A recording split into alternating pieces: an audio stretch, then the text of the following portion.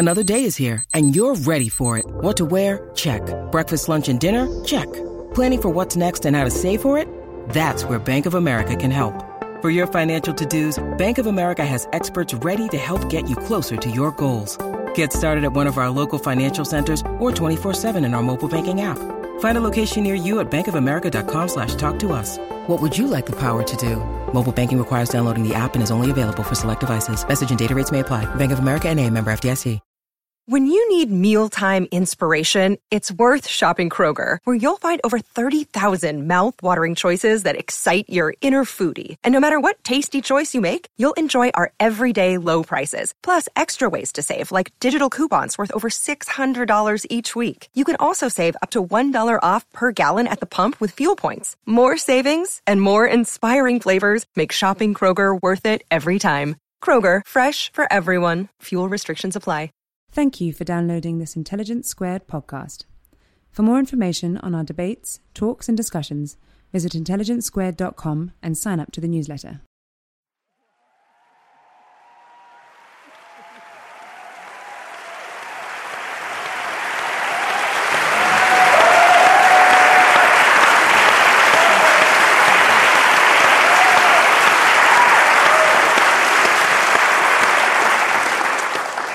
Thanks. Okay, can I just say something?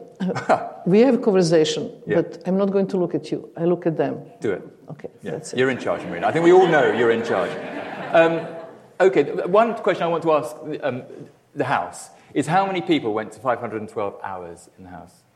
No. So quite a vast majority. Wonderful. Okay, well, I think then it makes most sense to start the conversation with that, Marina. And the first question has got to be, how are you feeling? This is beside the point. Who cares?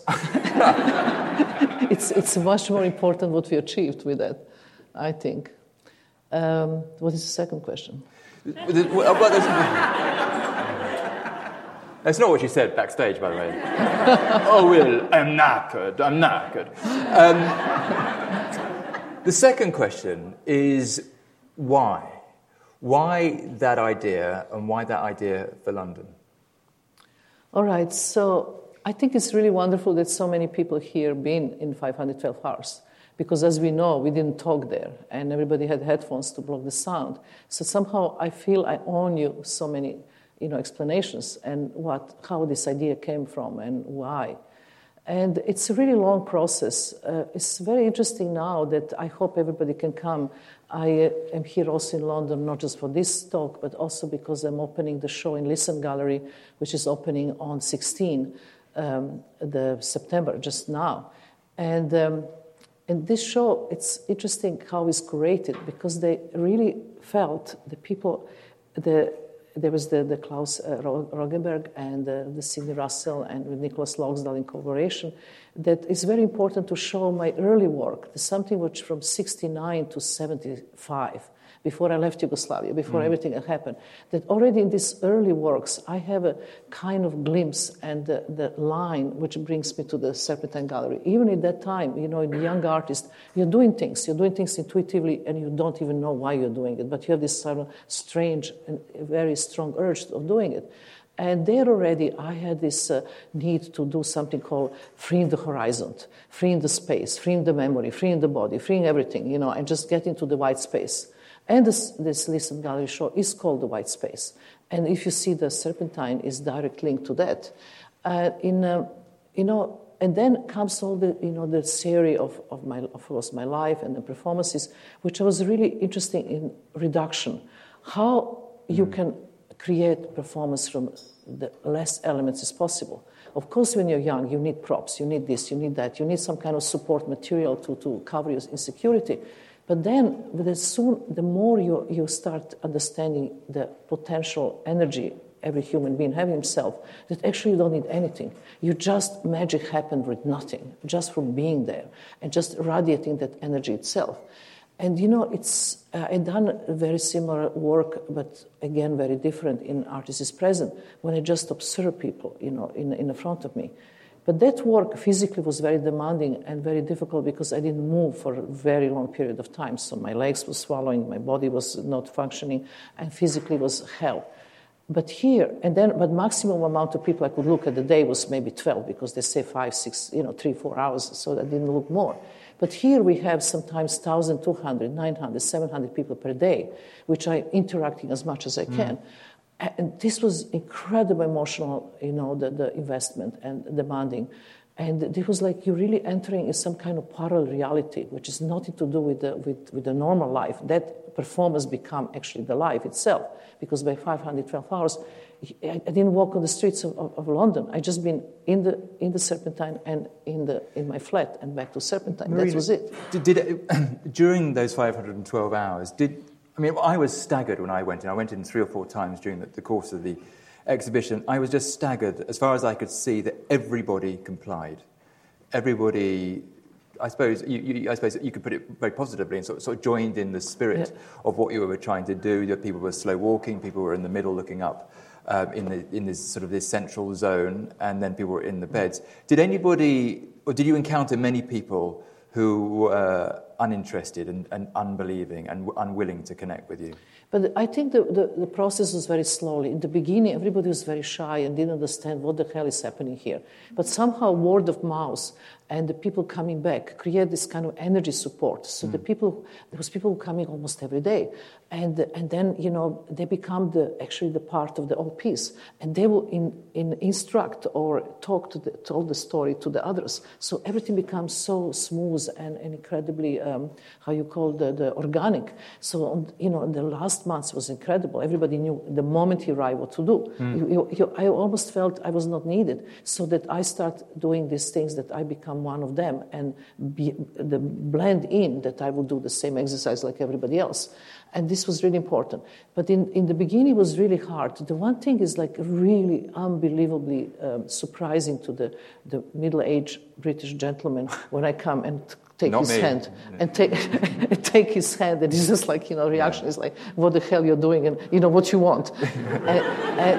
and then, once you build this trust, they just give you a hand, and it's so wonderful, and they actually want you to do this.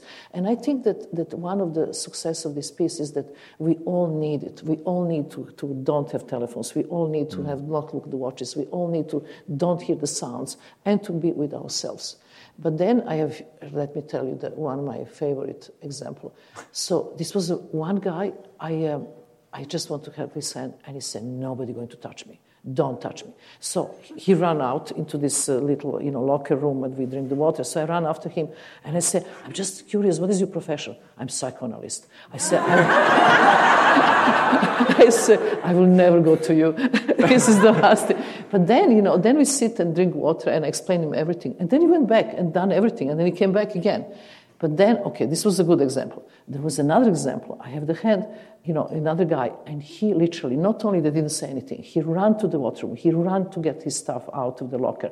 And I ran after him again, to try to understand what is happening. The man ran out to the gallery in a straight line, through the park, through the trees, through this. It's like you see a pure devil. It was incredible. I could not leave the gallery, so I could not do anything.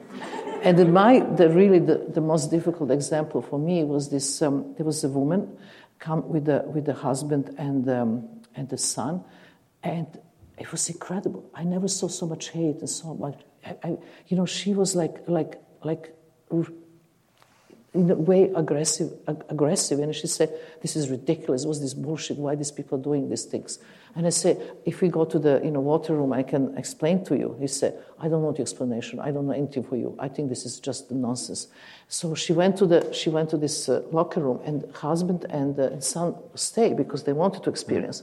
And I went to her because I wanted to to really. It's not to put her on my side, but explain. I at least have the need or the freedom to tell her my point of story before she is also free to don't like it. That's all fine. But she was hateful. She was so hateful, and I was so unprepared to get all that hate on me that I started crying like crazy. I could not stop myself. I was so hurt because I come there with such an open heart and was like, wow, straight hate. And, I could not believe how vulnerable I was. And then she said to me, "You're not impressing me with tears. This is just horrible. Just let me alone." And she left. And God, and then I actually started being more careful.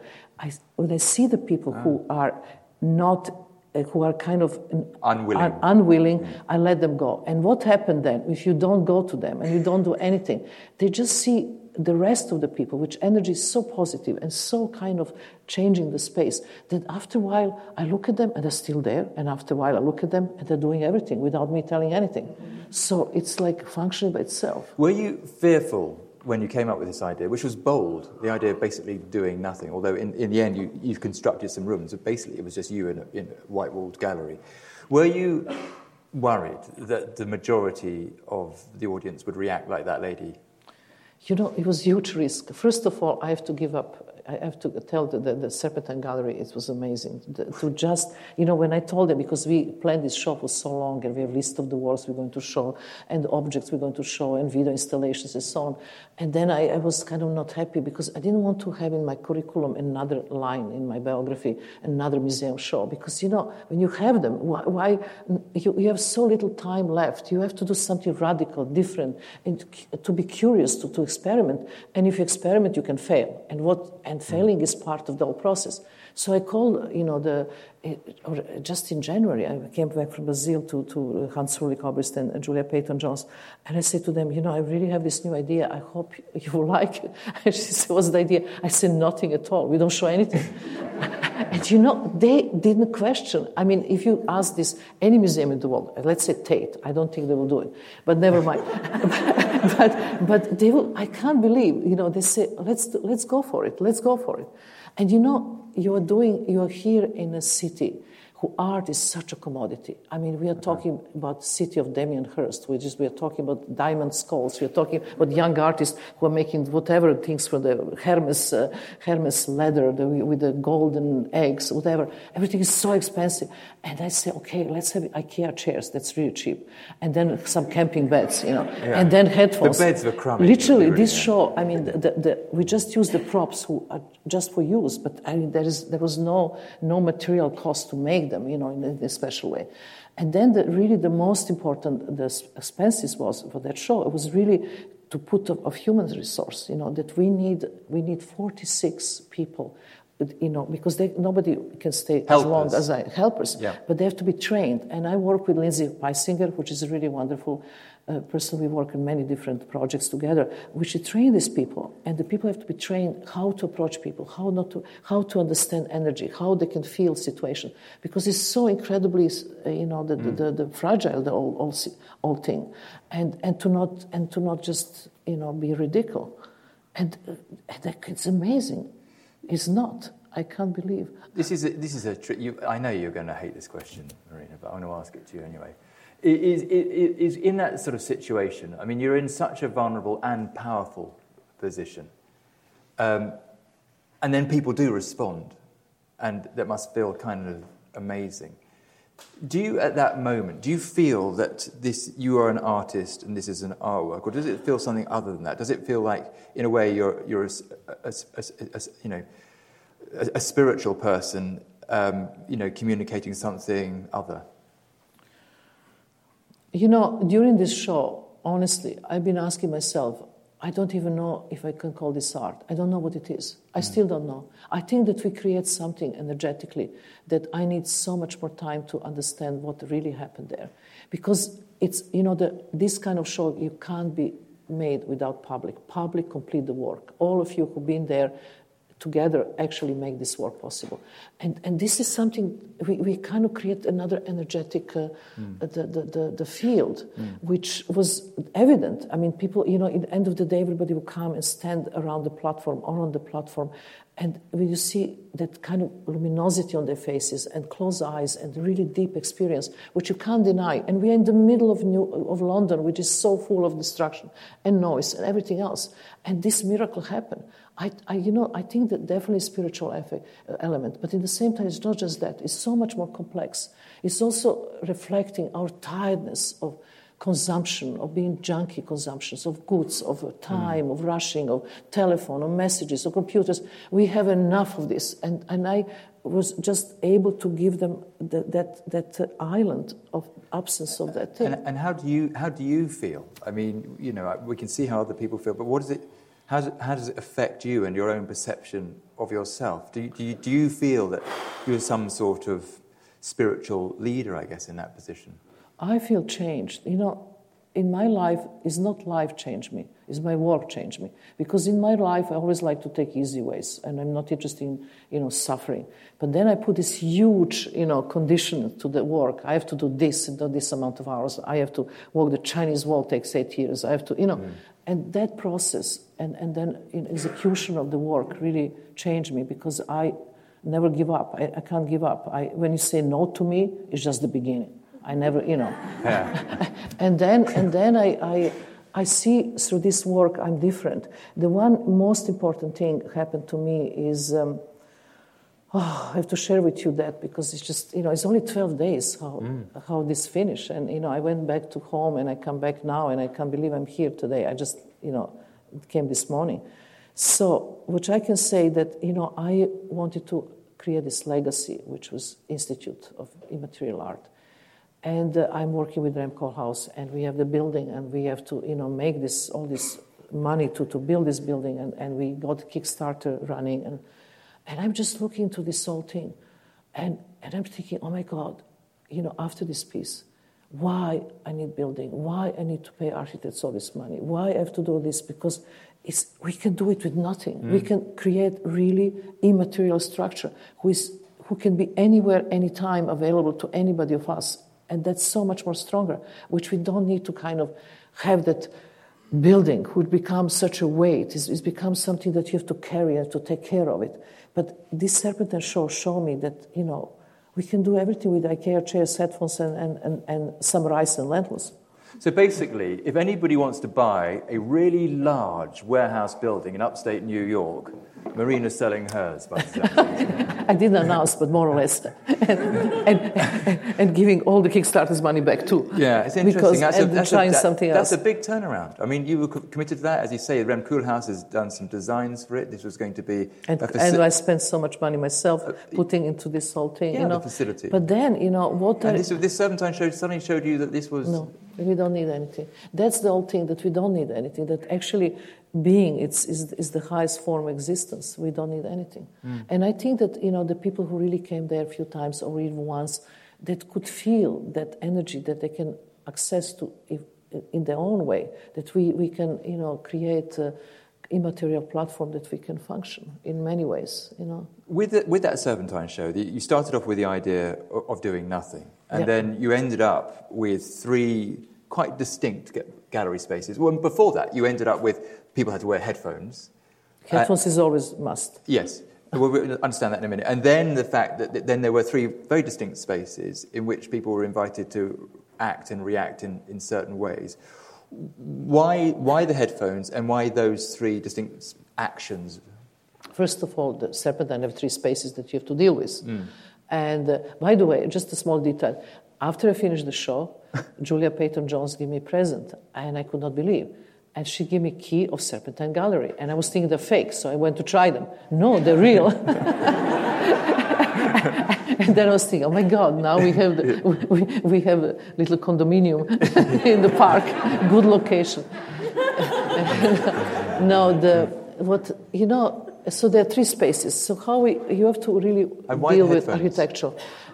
So the first thing, you enter, and locals are essential, that you leave your possessions. When you put the headphones to block the sound, I love the Japanese. The Japanese, they always put the headphones and they say, doesn't work. I say, exactly, doesn't work. they say, this is not, you know, they're always coming something out of these headphones, but this is an absence of sound. So you put the headphones, and every single person, put the headphones, you create a certain zone. You're in different condition. And then, you know, there are all the different, which is incredible how it's orchestrated, the public, because you have the ones who are just coming and observing.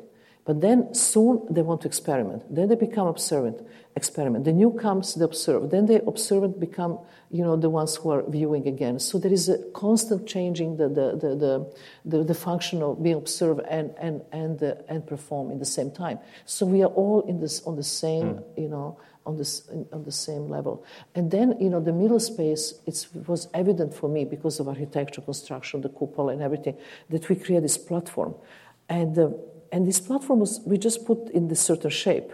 And then 3 days later came this woman from where she came from Peru. And she had this golden necklace exactly in the same shape. And she said, but this is from whatever Indians, very old symbol. It just happened, coincidence, that we have the kind of archetype images that was exactly shaped in the middle.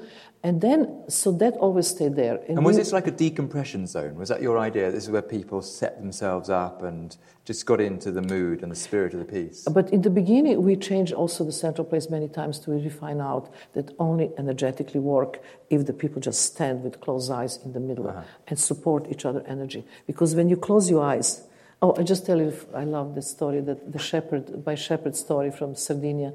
I was in Sardinia, the shepherd, and every time I talked to him in the middle of the mountain, he closed his eyes. And every time he answered the question, I asked him again, he closed the eyes and answered the question. I said, but why always close your eyes? He said, but if I talk, I don't need to see. And it was so logical to me. So then, if the moment you don't hear and you have closed eyes, you have two senses closed. So that everything else become much stronger. So that you sense of the feeling of energy of other people, feeling your own energy, and concentrate yourself. It's incredible. People start feeling blood, the stream or the heart beating that normally never hear this kind of sound. So this was the place of that kind of concentration. Left and right rooms are changing all the time. Sometimes blindfolded, sometimes it's slow walking. Slow walking is a very important exercise. Because? It's because it's slow. First is active exercise, but at the same time is really about creating this certain state of mind. Because when you're walking normally, you can walk slowly, easily. But your mind is like Ferrari, like a speed car. It's going on and on and on. But if you make repetition of the same gesture and walking very slowly, your body getting same amount of oxygen for a long period of time. That amount of oxygen, slow thinking process. And then you slow motion and thinking process become the same. And that's a really incredible state of quietness that you will achieve. But you have to do repetition. And that's knowledge you're displaying there about the human body and how we work. But I don't need to tell anybody. If you just follow instructions and walk this room 7 times, 10 times, there was a great writer who come there every day, walk 3 hours the room and go right, because he just used Serpentine like his own spiritual brain gym or the brain spa, whatever. And because when you do that repetition, you get through this knowledge automatically.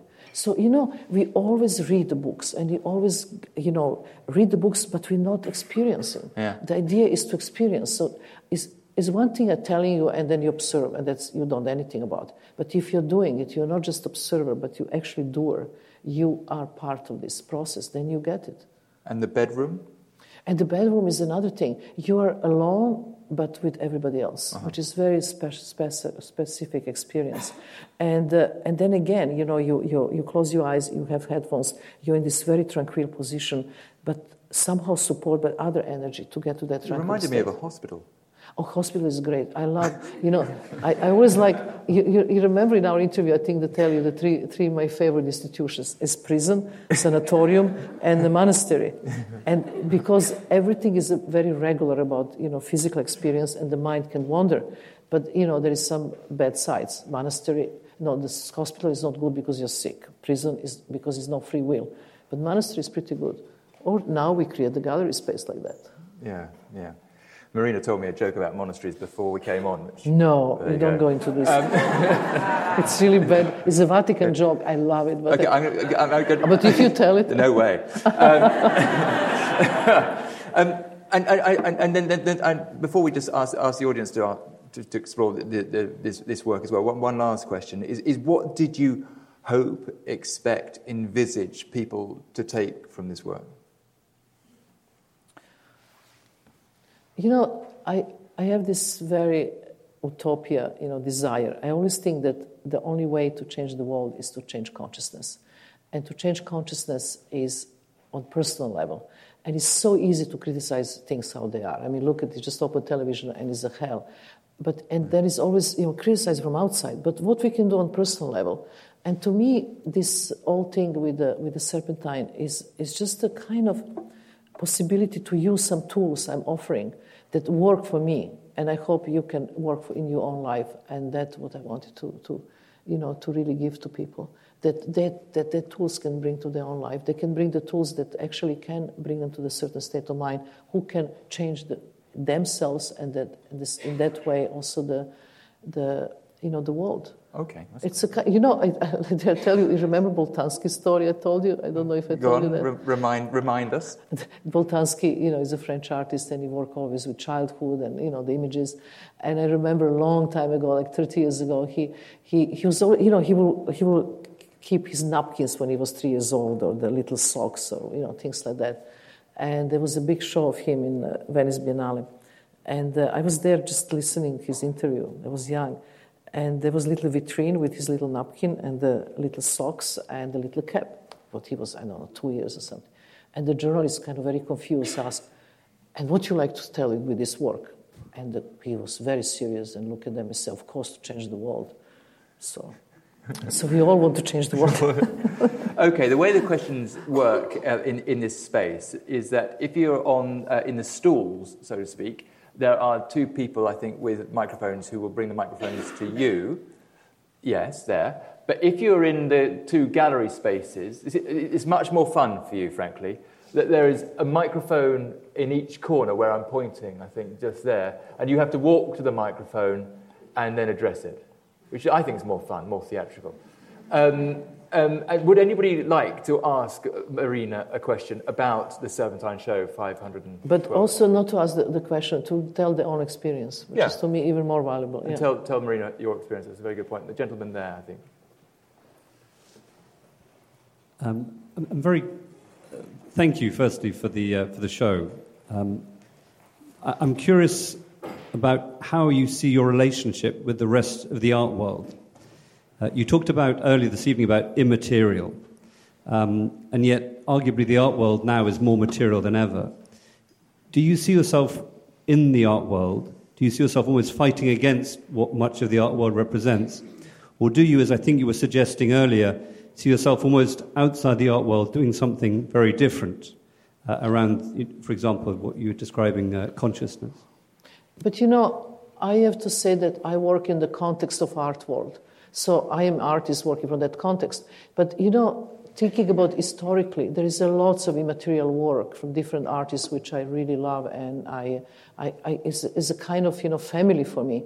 And I think they're part of art world too. Like one will be, James C. Byers, another will be Yves Klein, Gino De Dominicis. They're really incredible artists who really work with that materiality in their own way, and it was so difficult. I just give you the example of Yves Klein, the very important Yves Klein piece made in 1956, when he on the bridge of the Seine he sold to the collector the artist's sensibility.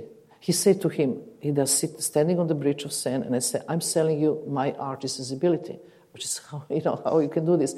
And the collector said, "How much?" And he said a certain number, and collector take the check, write the check, and give to him. Yves Klein take the match and burn the check, and all the ashes go to the river. And that's, you see, nothing happened there, but historically such an important thing is a mental transaction. Or this incredible piece of Gino De Dominicis, who actually, he was a very interesting artist who died, he suicided, 10 years ago in Rome. And this piece he made that he sold to the collector invisible piece. And fine.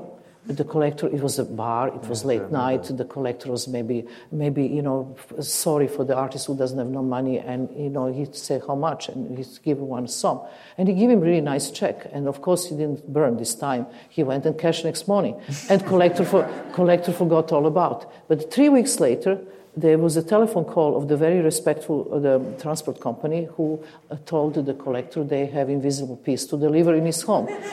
And then he was saying, oh my God, really interesting. So they was saying his joke. He said, okay, next Wednesday, 10 o'clock. Next Wednesday, 10 o'clock, the truck arrived. The 6 guys, gray suits, white gloves, very proper, carrying the invisible piece. They bring to the home. And they ask where we should put. The guy said, I don't know, next to the window. No, very sensitive to light. so they put it in the corner. And end of the story. But 4 years ago, there's a big after he died, big retrospective of his work in Rome, and I went to see it, and I almost stepped on the invisible piece because the collector borrowed invisible piece to the show, and is it just a piece of tape around the white space? But you see, when you talk about these things, it looks funny, but at the same time, we are talking about immateriality. Energy. The performance is about energy, and it's about transmission of energy. And you can't describe, you can't touch it, you can't hang on the wall, but you can feel it. And this is the energy we're talking about. And this is still in a frame of art. That's how I see it. But that's just the gentleman's point. That's quite an interesting... Those stories were both great, but they were both involved the exchange of money, which was your point, I think, that the whole thing has become very materialistic. Okay, I have other stories. Doesn't involve the money. They're great stories, but it was quite interesting to observe that they both involved a transaction. One is burn the check. Okay, this is really destruction, and the other one, it was survival. Yeah, that's true. Yeah. Then. Okay.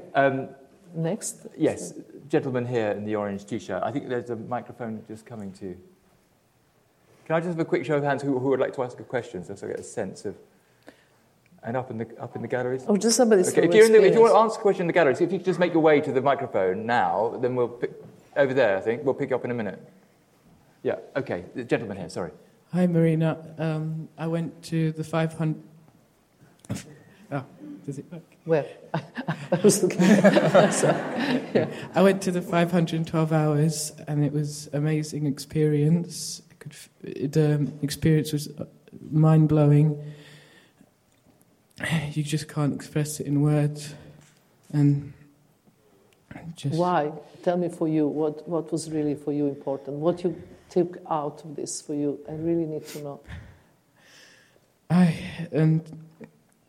Just being there, feeling everyone's sadness and happiness, just felt like changing your life, like not using so much technology and just slowing down your life. What is your age? 14, and I'm... Oh my God, I love this.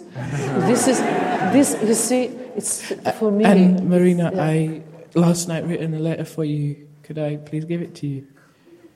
Of course. Yeah, now. Give to me, now. Okay.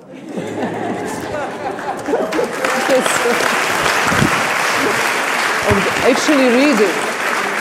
No, read it. Oh, read it. Read. You want to read? It's 11 pages. What? What's the problem? We are long durational here. Sorry. We are long durational. Yeah. What is the thing? Yeah, go. Yeah. Come, baby. You're 14.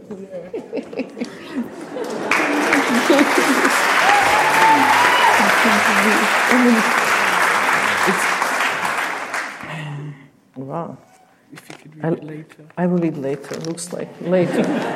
Thank you, baby. Thank you. Good man, lovely. I know. It's very, very protected. It's like completely closed with the staples. I will read later. Oh, that's wonderful. I wanted to take one from the gallery. You've got a hand there. You've come down from the gallery. Is there not one in the corner? Well, you've been very good. Yeah, excellent. So I just wanted to ask you, Marina, I didn't get to your show, but I'd love to know whether you use your art as a tool. Sorry, I'm over here. Yeah, hello. It's so in much, the corner by the exercise. Yeah, because there's so much light. Yeah. Yeah, I'm sorry, I'm here. I just wanted to ask you whether you use your art tools as a sort of form of placebo sort of healing, a sort of ritualistic sort of healing, so that people self-heal by being part of your art tools and embracing that. and you're sort of facilitating them to I use think that as a form of placebo. I didn't really realize this before, but more and more I feel that there's this kind of aspect is also part of it. It's not only, but it's this kind of aspect. Already in a house with Artist is Present, I have this, something happened to me there already in the performance and continue to happening when I perform. And when I'm there with the public, I have this, I can't explain, but this unbelievable opening of my heart that is like almost painfully giving love unconditionally to total strangers. And that is something that people really could feel, and they kind of get open to me.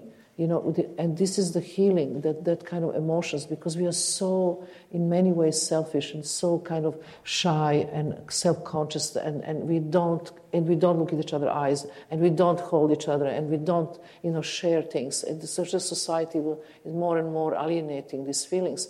So when you have that possibility, people really go for it, and I think we need it. We need it so badly, that outburst of pure emotions. And I know when I have, one critic in New York, he's a friend of mine, and he said, "I hate your work. I hate it so much." I said, "Why?" He said, "Always makes me cry. I can't stand it." Because we are so used to take everything intellectually, and every art have to be explanation, and you understand at theoretical level. But my work have to hit you in the stomach. It have to be something very pure, and then you think about it, what happened. But that feeling have to be there, and that heals too. That have to have that emotions are so important. The people cry. Crying it's so important to cry, because otherwise you hold all that inside of you. But just kind of get it out. I received one email, but I mean the letter from somebody saying that he came many times to Serpentine, and he had a cancer, and then after 1 month he went to check the doctor, and he doesn't have cancer anymore. I mean, this is too much.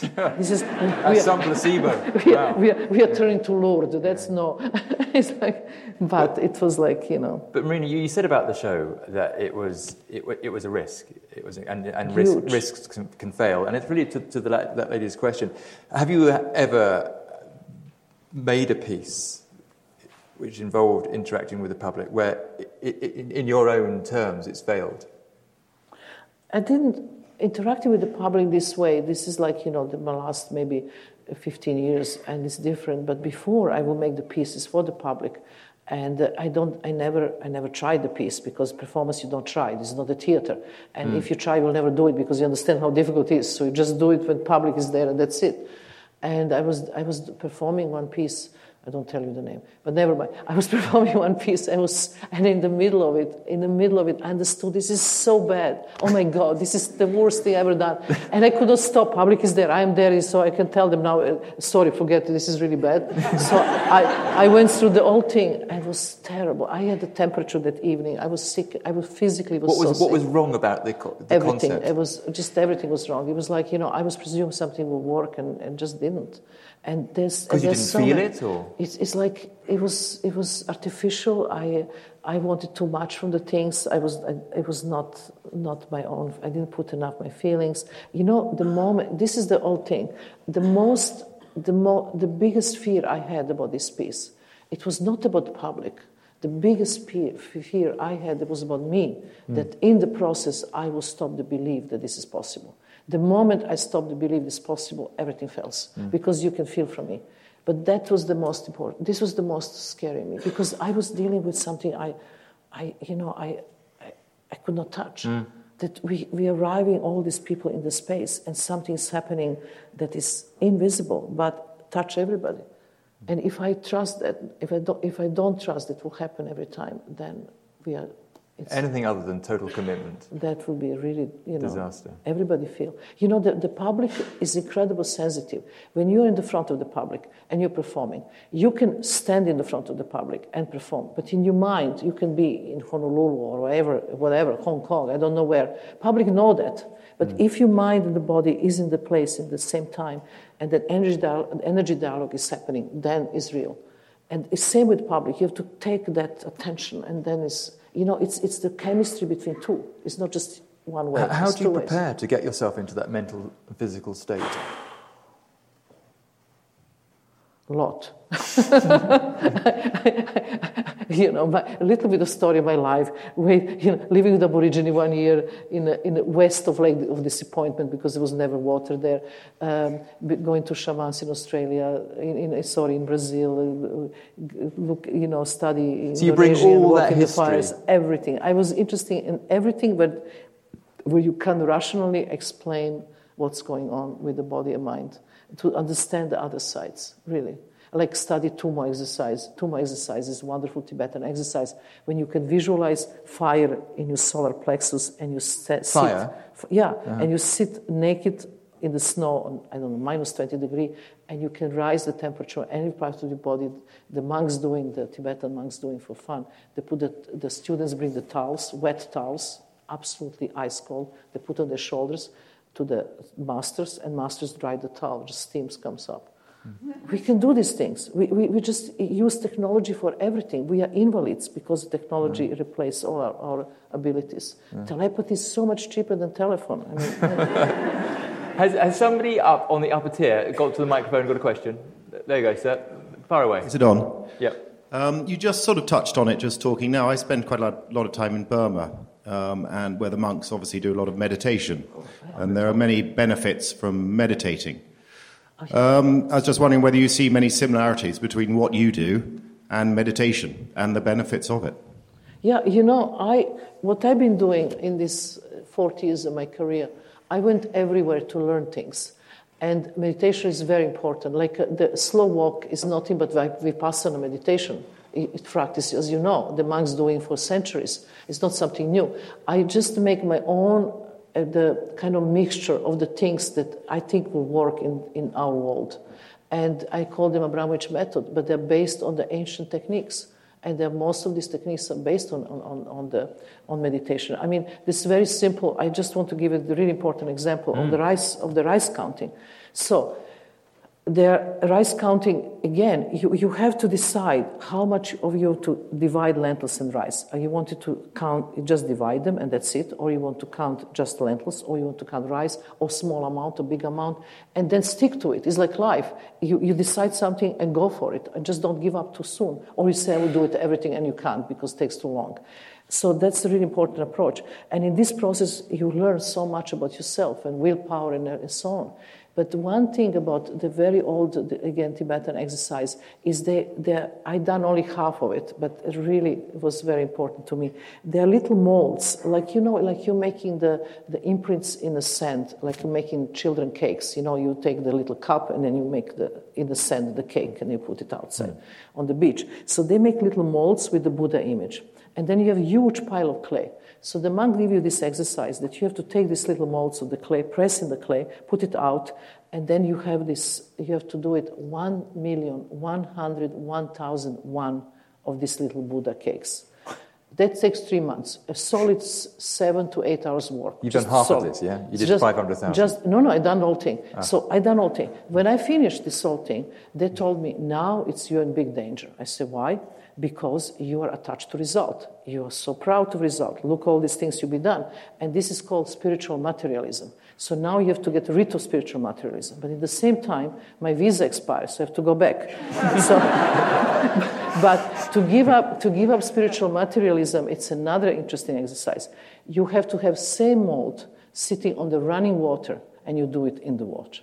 1,100,001, so that you don't see result. Because the result is another danger. It's not about result, it's about process. That's all about what it is. And performance is about process. And the experience is the process. And you're going through hell to the high level of the experience and then low again, and you never know. And it's difficult and it's demanding, but it's incredibly rewarding when you come to the end, to come to the end of something that you say, I'm going to do it. And mind is very tricky things. Mind will stop you and say, this is bullshit, what I'm doing, counting this rice for her, she's crazy, I'm walking slow, or I'm standing on this platform. That's what mind does. But you say, okay, let's go for it. Let's have this experiment. Let's see what will happen. And then you reach something else. Then is the step to another reality.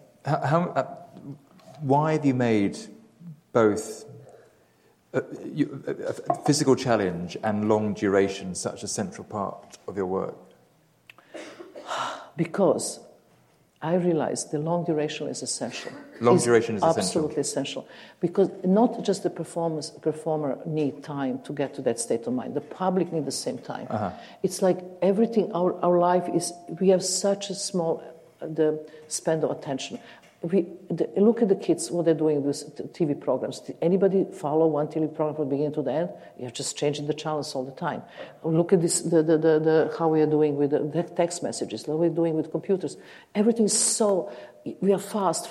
Nobody read the book. Everybody's looking, into the computer to get the how you call it, Wikipedia? Yeah, Wikipedia. So every information is like that. It's all scattered, it's all past, it's all partial. Nothing is really complete. And long durational is the thing that you're doing the same thing over and over again. If you take simple exercise, which I'm doing, with my workshop with the students, like you just take the door. You take everybody have the door in the house. And you take this door and you open it very slowly. But you don't enter and you don't exit. You just have action of opening, slow as possible. If you open it 5 times, is one thing. But if you open 15 minutes, 2 minutes. But if you open this door and close in 3 hours, this door is not the door anymore. The door is the space. The door is the universe. The door is everything. So that actually simple repetition exercise transports you into another state. And this is how all the old cultures are functioning. That's why ceremonies of aborigines are exactly the same for 30,000 years. Never change. Exactly the same way. That is the power of repetition. Okay, another question. Gentleman just down here. I'm not a gentleman. Oh, so I'm difficult. Okay. Marina and I, it's a lot of lights. It's gorgeous woman. Sorry. Marina, I didn't attend the exhibition, and I'm very sorry about that, because I feel it has been fascinating, or was fascinating. But my question is, you seem to rely a lot in your work, for what I heard anyway, on silence. And we're here in the Royal College of Music. And I just wanted to ask you a question about sound.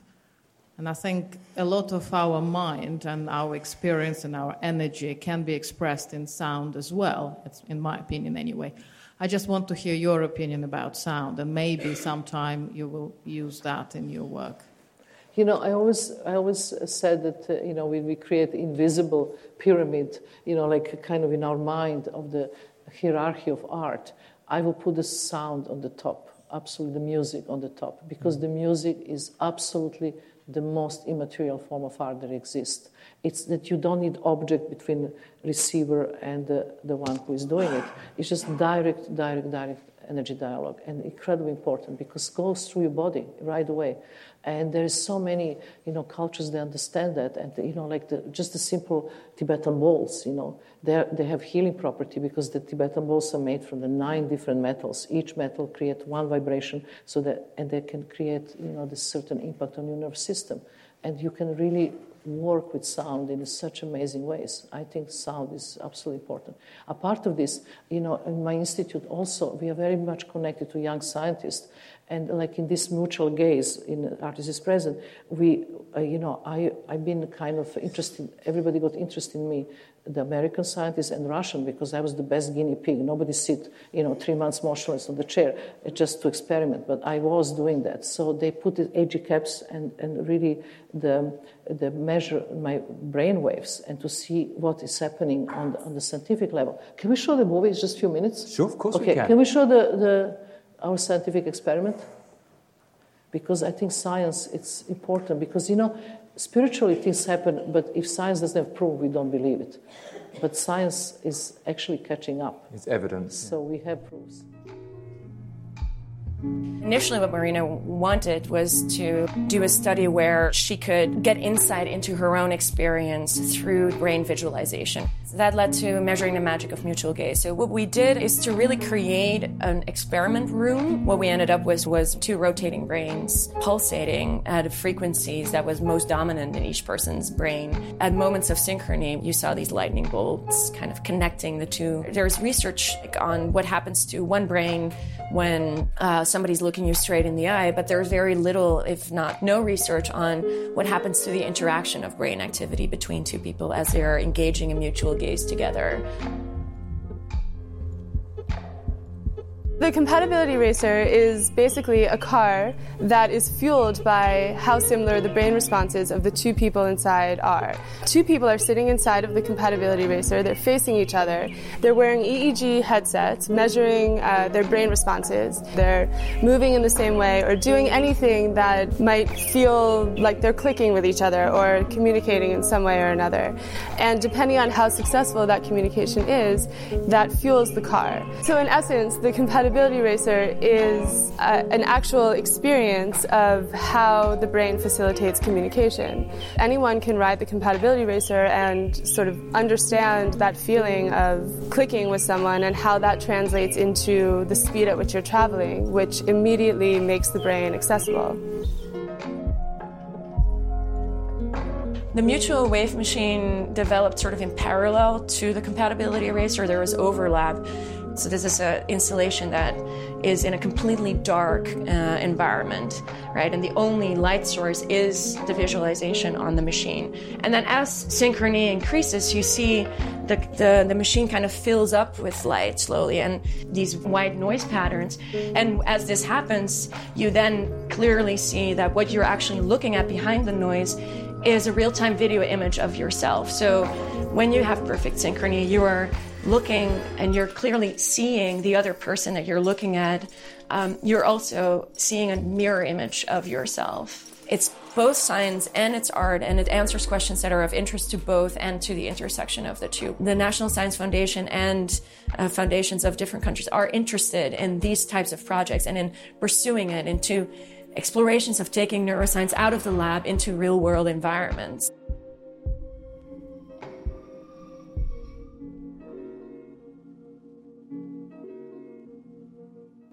And we also have this Immaterial magazine, which we talk with the young artists, scientists, the different generations. And really, please go to the website. That would be great. It's amazing stuff, Marina. But that is very much cutting-edge 21st century stuff. Your career started in the 20th century.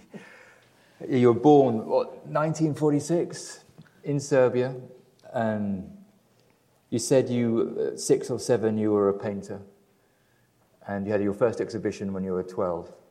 Child was a monster. Child was a monster.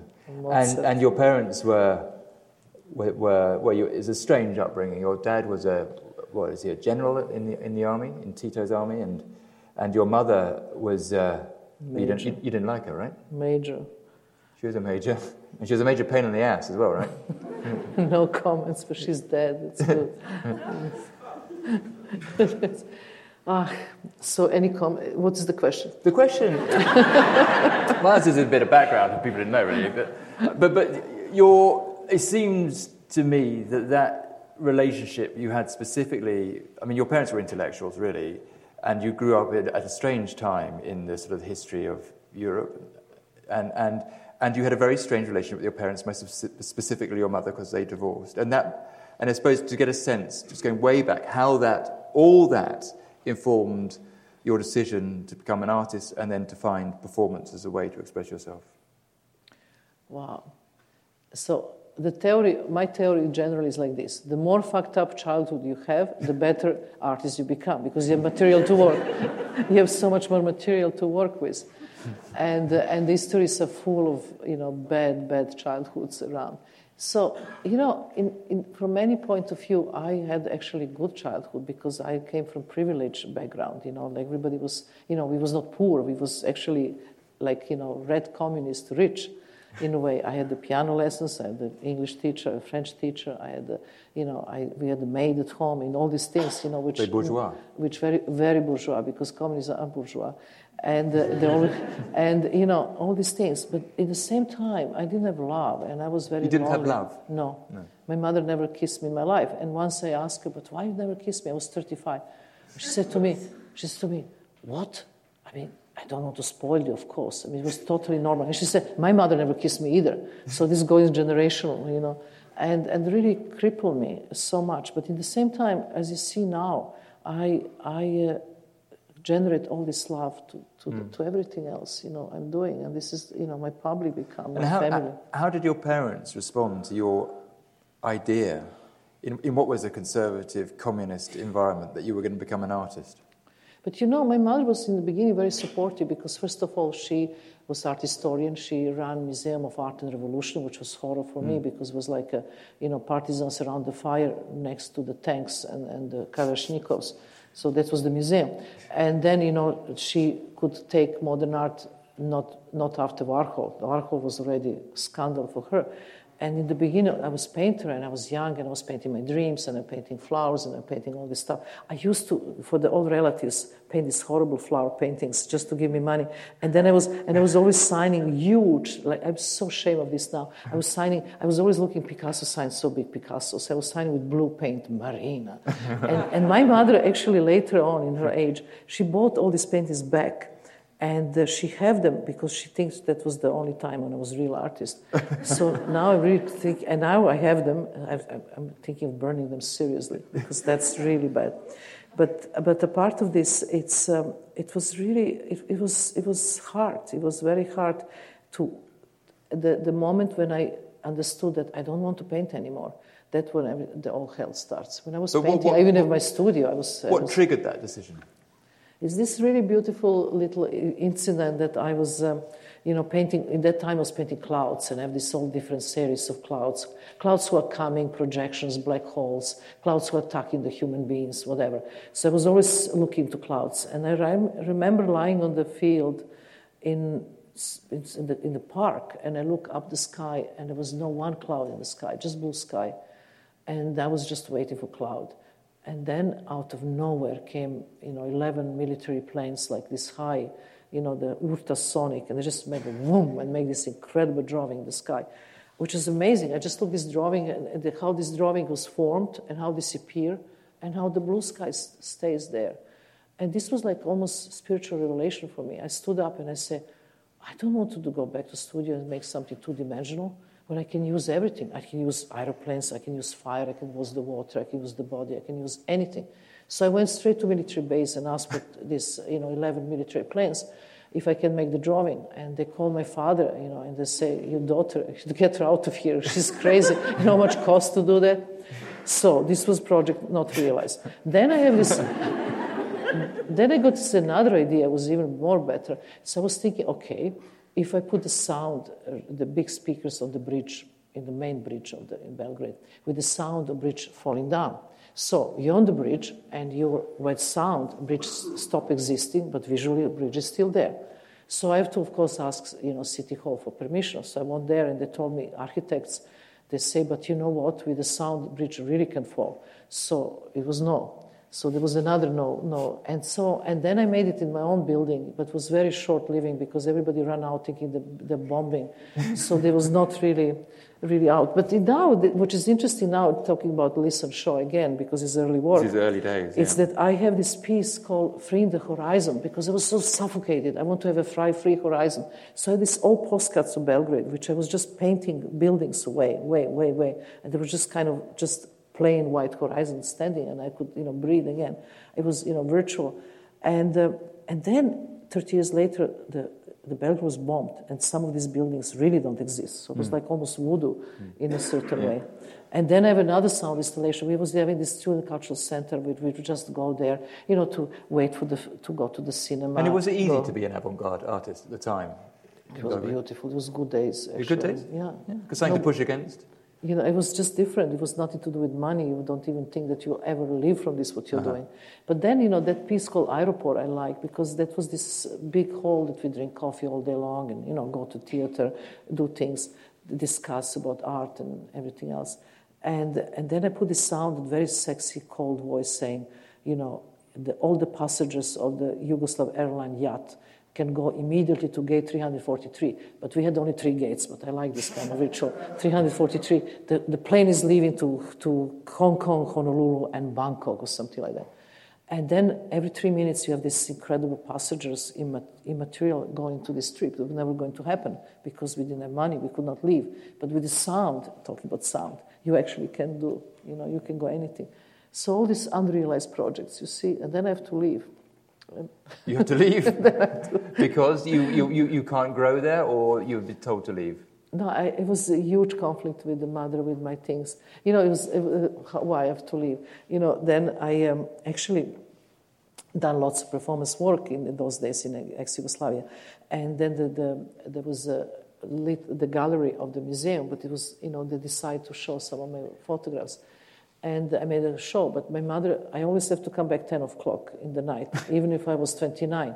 So I have made all my performances before 10 in the evenings, because 10 I have to be home. So there was big opening, and everybody was, celebrating my opening, went to the dinner, but before 10 I come home. So I come home and it's dark, and I say, oh my God, this is fine, everything is okay. And I opened the dining room, and I see my mother sitting full. She always had double-breast suit, very much Margaret Thatcher, that's exactly like, and with the big brooch here. And she completely in the dark. And in the meantime, somebody called her from the museum and said, your daughter is hanging naked on the wall. This was it. She was waiting for me to kill me. That was the story. And then, I came, and she looked at me, when I put the light on, and she took this ashtray, this huge crystal ashtray, from the unhappy marriage, whatever, it was all mess. It was standing on the wall. It was really ugly and kitschy. She took this ashtray, and there was this wonderful Taras Bulba, the text from the Russian writer saying she just used the citat. She said, I give you the life, and I'm going to take you. So she takes this ashtray and throws on my head. So the ashtray is flying on my head, and I'm thinking, towards my head, and I'm thinking, okay, I'm not going to move the head. She's going to splash my brain on the wall, but she's going to prison. She's going to suffer. She's going to... And then I move, and then I left Yugoslavia. Very good. Fantastic.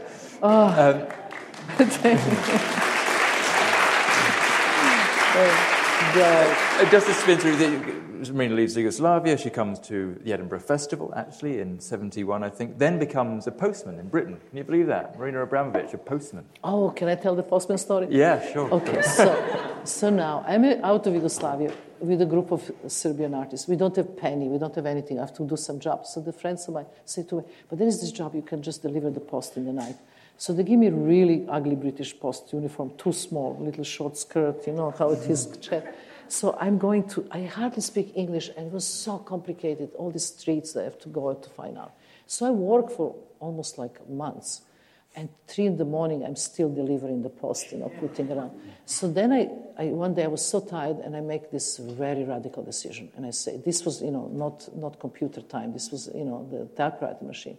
So I said, every letter who is a typewriter must be bills, some ugly news, and something from the government. I just throw it away. and everything was written by hand. It's a love, it's emotional, it's a family. I deliver. And then I was doing like this for 3 weeks, and that was a mess. But nobody could prove anything except they asked me to return the post uniform back. And that's a postman. It's a great story, isn't it? I wanted to ask you about a specific work, Marina, because it is just so extraordinary in its concept and its delivery. I mean, a lot of your earlier works, less so now, a lot of your earlier works put you in a vulnerable position. They're also sort of quite violent, involved cutting yourself and endangering yourself, but nothing quite like Rhythm O. And I just wanted to understand, really, why you wanted to make Rhythm O at that point in your career, and what it did and how it affected what you did thereafter. So can you explain to the public Rhythm O? No, you're the artist. But come on, do something. I've been talking so much. Explain, and I tell you why. Okay, Rhythm O is a work that Marina did in 1974.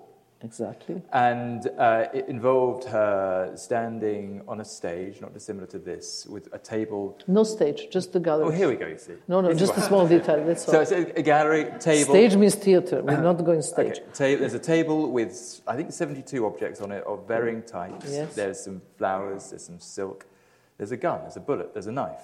These things are all laying out on the table. Marina is then standing, I think, at this stage by the table, an audience just like there is here. I think standing as well.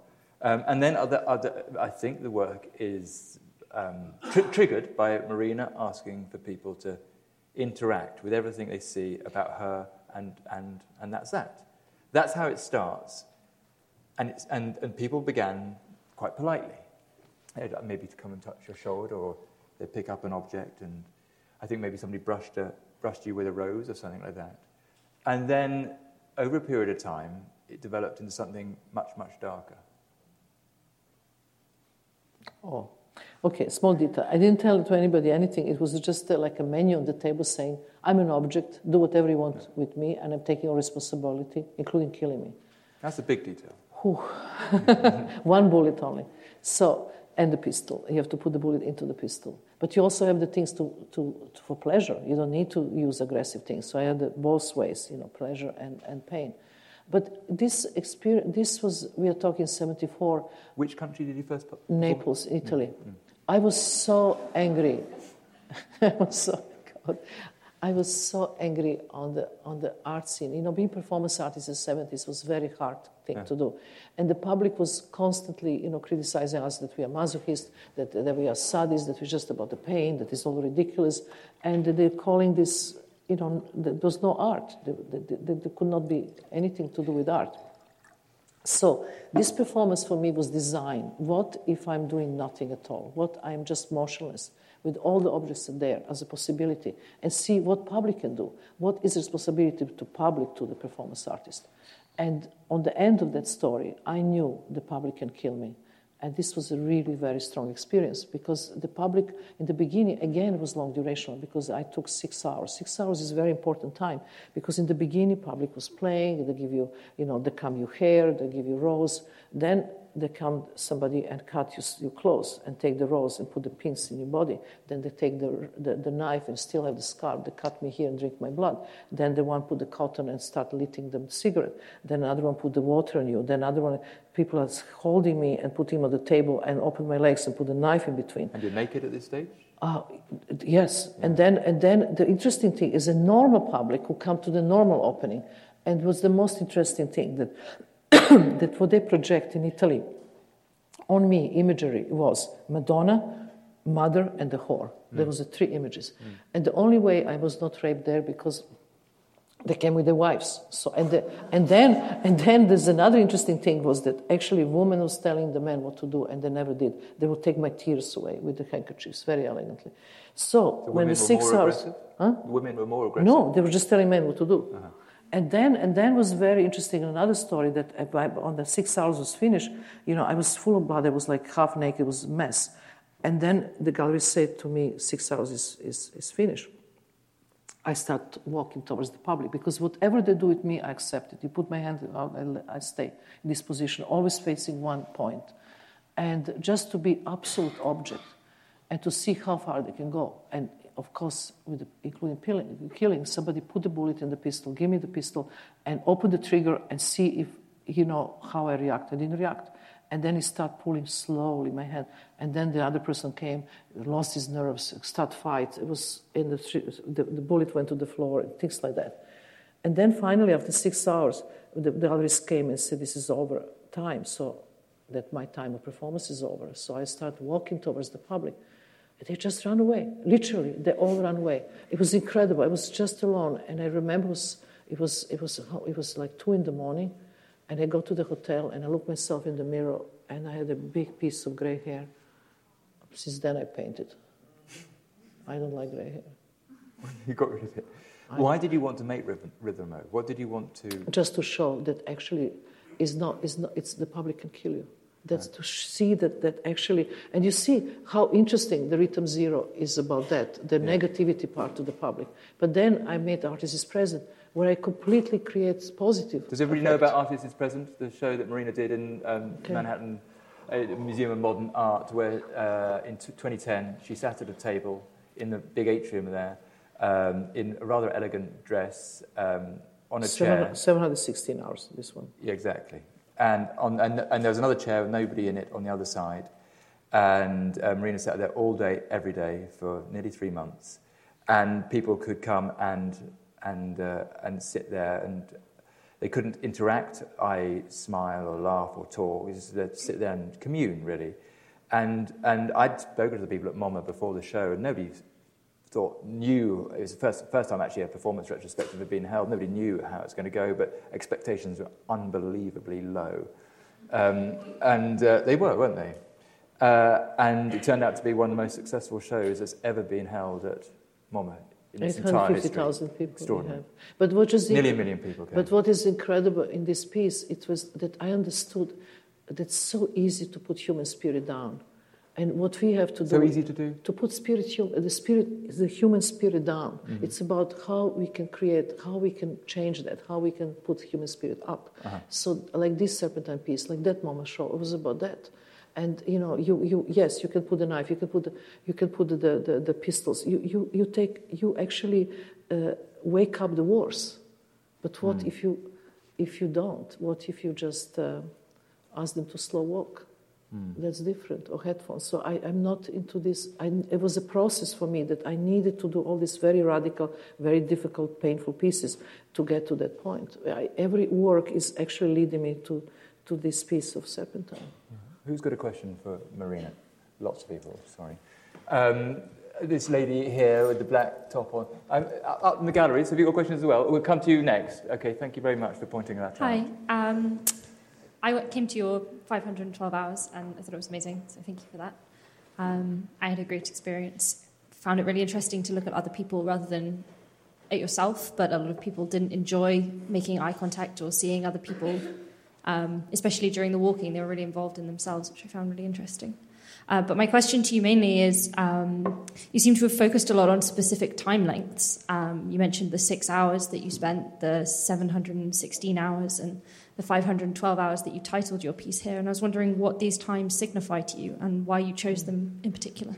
It's very simple. It's given to me that time, like the museum show in MoMA, it's longer than Serpentine, and that was 716 hours. Here, that I don't know how many weeks was the whole thing, so it was 512. So it's exactly the opening time, 8 hours. The Serpentine is open from 10 to 6 every single day.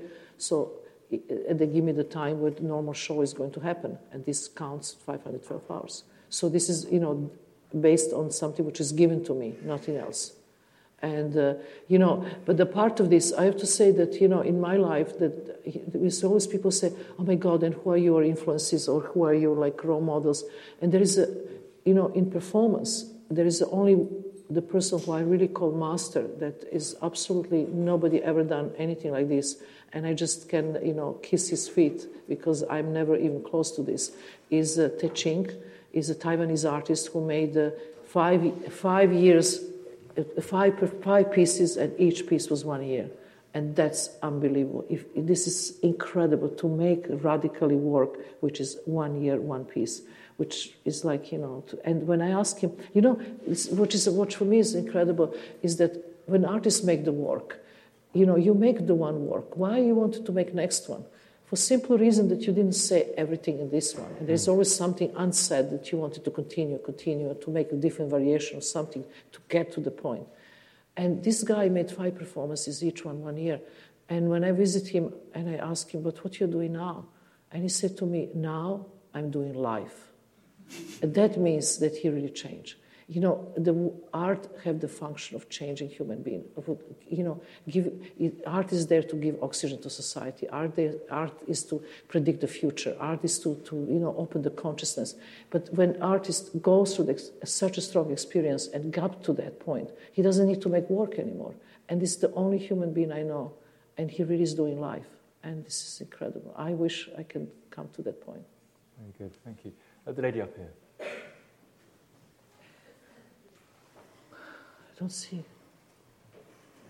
Where's she gone? Hello, Marina. My name is Soraya. I'm from Mexico. Where? We can't see you. Oh, sorry.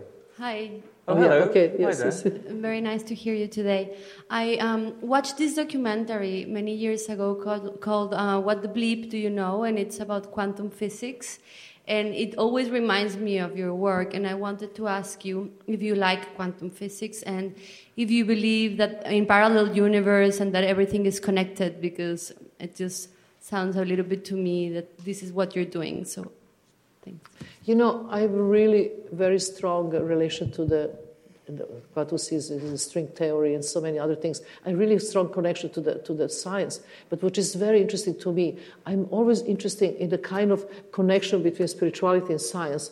Spirituality have intuitive knowledge, and then science comes and have the proofs which already happen. I just want to give you this amazing example that I actually witnessed in the 80s. There was a symposium in Frankfurt in 1984, and symposium was between His Holiness Dalai Lama, between Hopi Indian chief and NASA representative of the space program. And this was an amazing symposium that I was so lucky to present. And what was the reason? That in Hopi land and the beliefs, and in the Tibetan beliefs are that if you take uranium out of the ground, our stratosphere layers are changing. The ozone layer is changing. Things are affecting directly if you take uranium. Also, Aborigines, they have the same kind of belief. And that is like very old tradition. And then the NASA actually find out that actually works. It's true. So, but we will not believe this before the NASA find the proofs. But intuitive knowledge is stronger than we also have to kind of wait for technology to develop or the science to develop. And then another incredible example with the tribe in South Africa. What's the name of the tribe? God, tell me. Zulus? No, Zulus, different one. Oh my God, what is the name? What were tribes? Tribes in South Africa.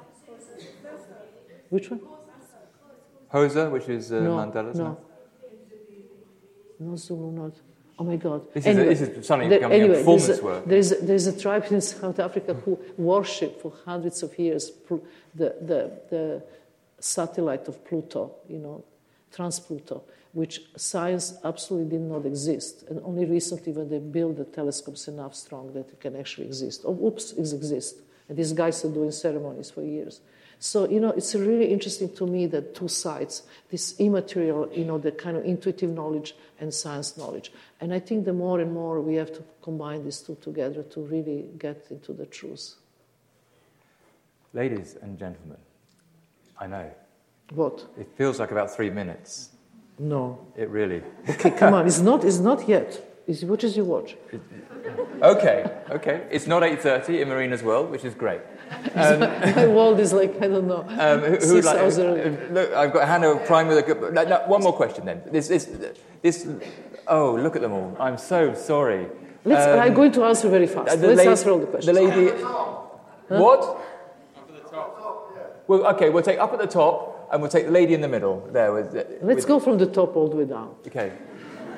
Okay, up at the top. Far away. Thanks. My name's Gervais Marina. Where are you? I don't see. I'm up here, right? Oh, yeah, okay, I see. Yeah, wearing black. I mean, excuse me. I came on the final day of your show and with my friend and waited many hours in the rain and then was very pleased to get in at the very end. And as the show ended, I was really struck by the amazing kind of outpouring of emotion of all the people who were there at the end. And really kind of the adoration as well towards you.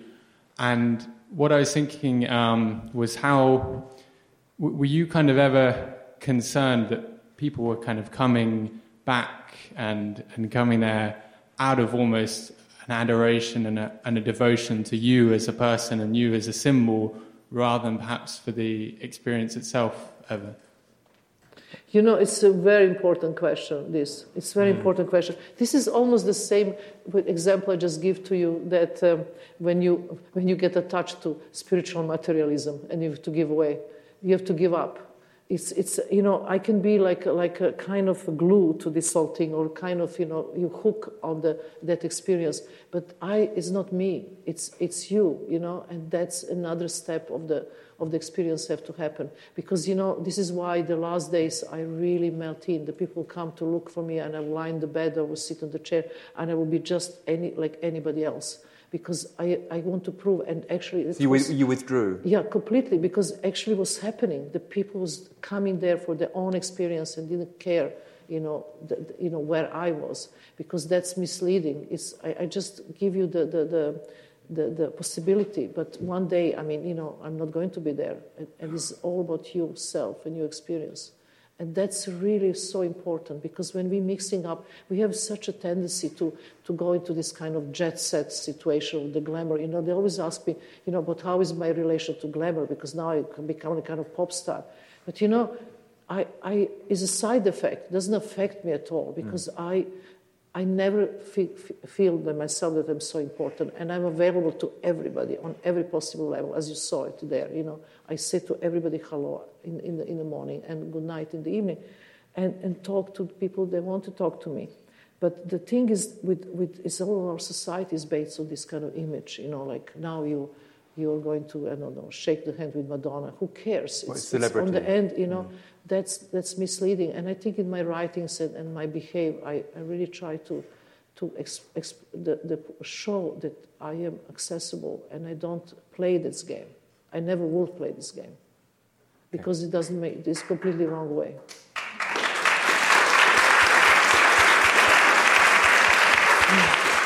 Last, very fast question from the very patient lady there. A question on a quite similar note to his question, which is I would like to get your opinion on the statement that celebrities are actually a type of performing artist because they're constantly aware of the actions that they're presenting to the public. That wasn't a quick question. You know what is interesting? To me, if I can see what is the difference between me and celebrities, because I show all my vulnerability. I'm full of contradictions. I never say that I am in any way saintly. When you talk about celebrities, if you don't find dirty things, then you only see what they're showing to you to see, that kind of glamour part. But then everybody's looking for the dirty things, the kind of, oh my God, put her down. But it's very important to show every aspect of yourself. All of us are not perfect. All of us have so much shit. I mean, including myself. I mean, I was on this strict diet you could not believe. I was eating only vegetables to have the most pure energy that I can do this piece. The moment I finished, I ate a box of pralines full of butter and everything. And I wanted to look some really, the kind of low-class movie just to clean, just to relax. Because, the higher you get, the more demand you need for the normality. It's very strange. But you have to talk about this and show that things. And I think that's really what makes you human and makes you real. Otherwise it's completely insane, what is happening. I really think that reality is so important of every human being to show. And that's why I think people, I'm vulnerable and accessible to them. And that's why they can open to me. They know when I hold their hand, I'm not doing it for any kind of special purpose because I really mean it. And also that I don't lie. When I do performances, I do them real. I'm not hiding them. I'm not lying, about it. In the beginning, like in this, I was thinking I will not have lunch. And then I came with a terrible cold, almost pneumonia. Then I have to start taking antibiotics. Then the doctor said to me, I have to have the food in the middle of the day, otherwise I will not, I will go to hospital. So I start having food in the middle of the day. Then my cold was fine. Then I start liking to have this food in the middle of the day. Then I say, why I have to heal myself because I need this energy to give to people. Then I made a pause 1 hour that I just will have the whatever, avocado or yogurt, whatever shit I had, and I had. But I also tell this to everybody who can listen to my diaries. That's true. So I don't, I always say things as they are. And that's very important. That honesty is very important. And then you don't see that glamour part anymore. It's just this, we are all the same, and we all human beings, and we all vulnerable, and we all hurt, and we all lonely, and we all sick, and I always die somebody in the family, and there's so many pain around this, and we have to really, really project some love around here. On that note. Okay. Wow, we finished? Wow.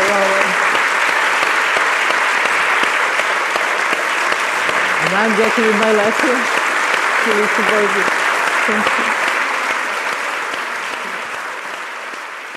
Thank you for listening. You can download more Intelligence Squared podcasts free on iTunes and SoundCloud. If you'd like to find out more about our events, sign up to our newsletter at intelligencesquared.com and follow us on Facebook and Twitter.